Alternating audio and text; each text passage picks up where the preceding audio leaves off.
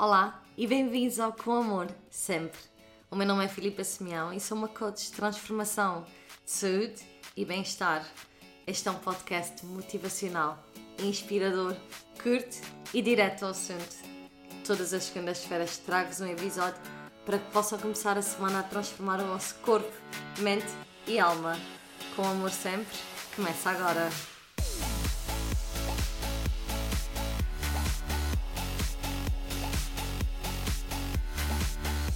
Olá a todos, bem-vindos a mais um episódio do Com Amor, sempre.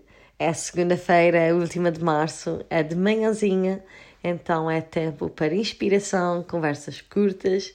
O episódio de hoje é bem curtinho e direto ao assunto, como eu gosto. Caso ainda não estejas a seguir o meu podcast, se puderes e quiseres, cliquem a seguir antes de continuares a ouvir e no final aproveita e deixa um comentário ou uma review, porque eu gosto de saber de vocês, gosto de saber o vosso feedback e as vossas reviews ajudam-me nesse sentido para eu poder continuar também a evoluir e a melhorar o podcast. Continuamos em isolamento e quarentena e hoje venho falar-vos de gratificação imediata. O que é isso? É quando não queremos fazer algo devido à dor que isso nos causa, embora nós saibamos que aquela ação é aquilo que nós precisamos para atingir o nosso objetivo. É isso mesmo que estás a pensar. Quando esperamos sucesso rapidamente, apesar de termos feito pouco ou nada para lá chegar. A gratificação imediata manifesta-se muitas vezes como procrastinação ou sabotagem que fazemos a nós próprios. Nós queremos sucesso instantâneo, queremos ser os melhores a fazer algo e em tempo recorde. Nós queremos as coisas rápido, no agora e já.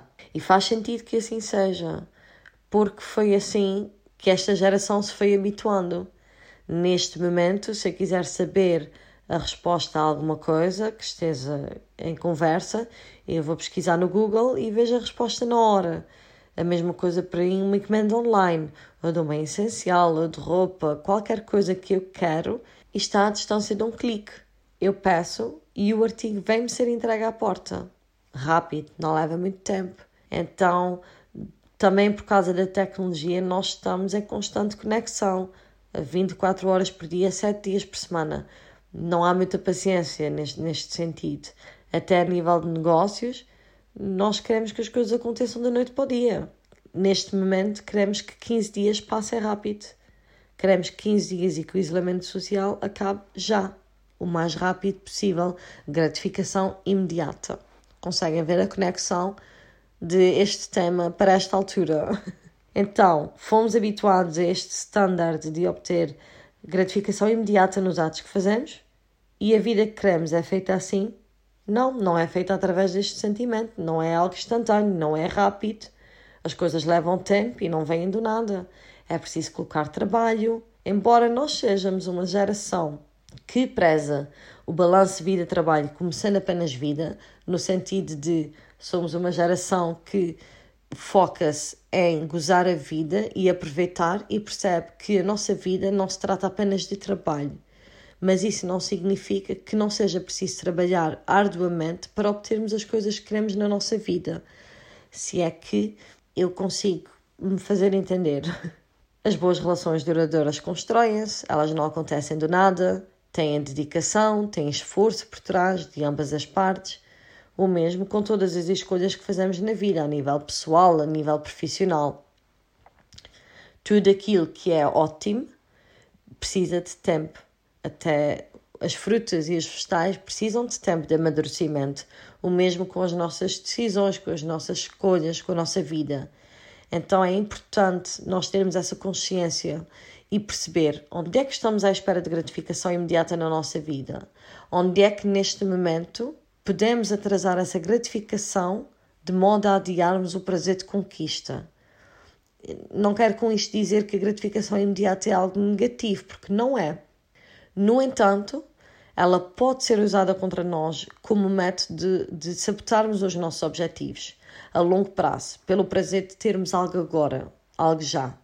O exemplo mais simples é o de comer um snack que não é saudável e é altamente calórico, ao invés de comer algo saudável.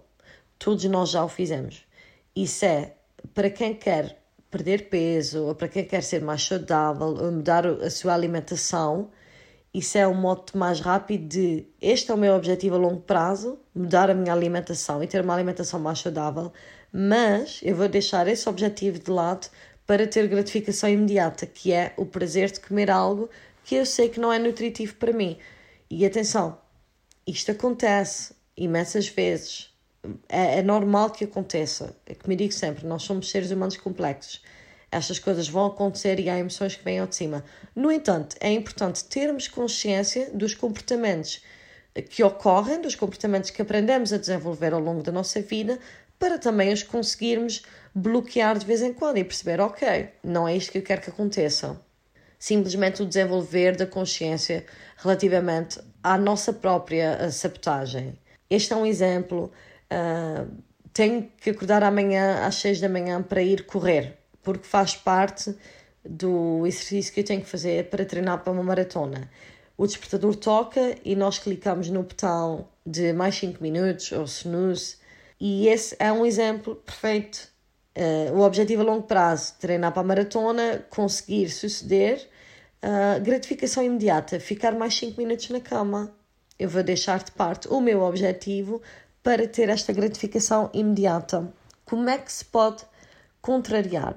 Como é que podemos contrariar este modo de sabotagem? Sabermos exatamente quem somos no futuro é uma maneira.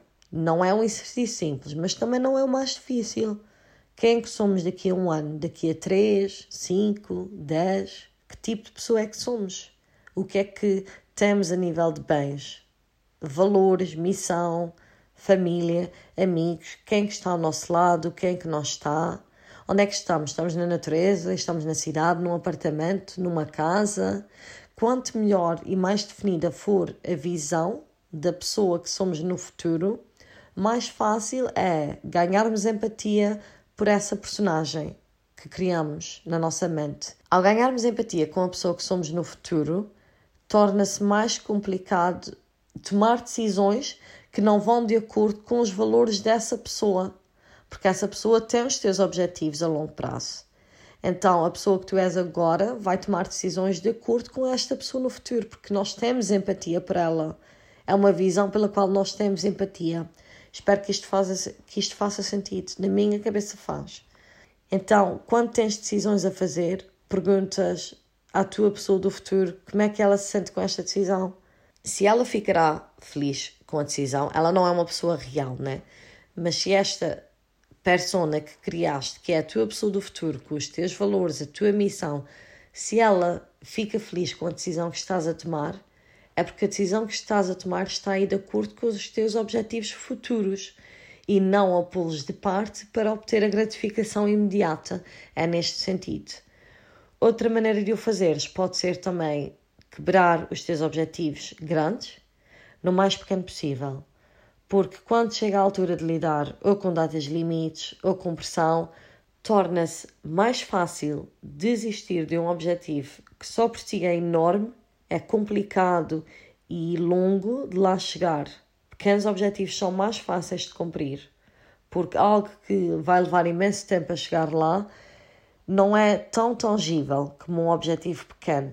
Então, quanto mais pequenino forem os teus objetivos, mais fácil vai ser para ti de os cumprires. Se é fácil adiar a gratificação imediata, não. Se fosse fácil, todos tínhamos os nossos objetivos realizados. Poupanças feitas, vida orientada, éramos os melhores do mundo nas áreas que queríamos ser. Mas grande parte de nós vai-se sabotando e adquire esse comportamento ao longo dos anos. E quando lidamos com um comportamento ao longo de tantos anos, ele é uma zona de conforto, por mais negativo que ele seja para nós. Nós conhecemos aquele ambiente. Então, sair dali, mesmo que seja para melhor, é desconhecido. Logo mete-nos medo e estamos completamente fora da zona de conforto. Então, o que é melhor? É melhor ficar aqui, porque este comportamento, eu reconheço. E assim eu vou ter a recompensa já. Ao invés de sair da minha zona de conforto e ir para um objetivo longínquo que eu nem sei se vou conseguir lá chegar e nem sei o que é que anda por aí fora. É bom esperar por certas coisas. O sentimento de recompensa é maior e melhor. Neste sentido, eu pergunto novamente, Para finalizar, o episódio de hoje é curto, só vos queria deixar com este pensamento. Quais são as coisas na tua vida neste momento que estás a ir por gratificação imediata, ao invés de esperar? O que poderia ser adiado para ir de acordo com os teus valores e com a pessoa que queres ser no futuro? Quais são as áreas da tua vida que tu estás a carregar no botão do despertador?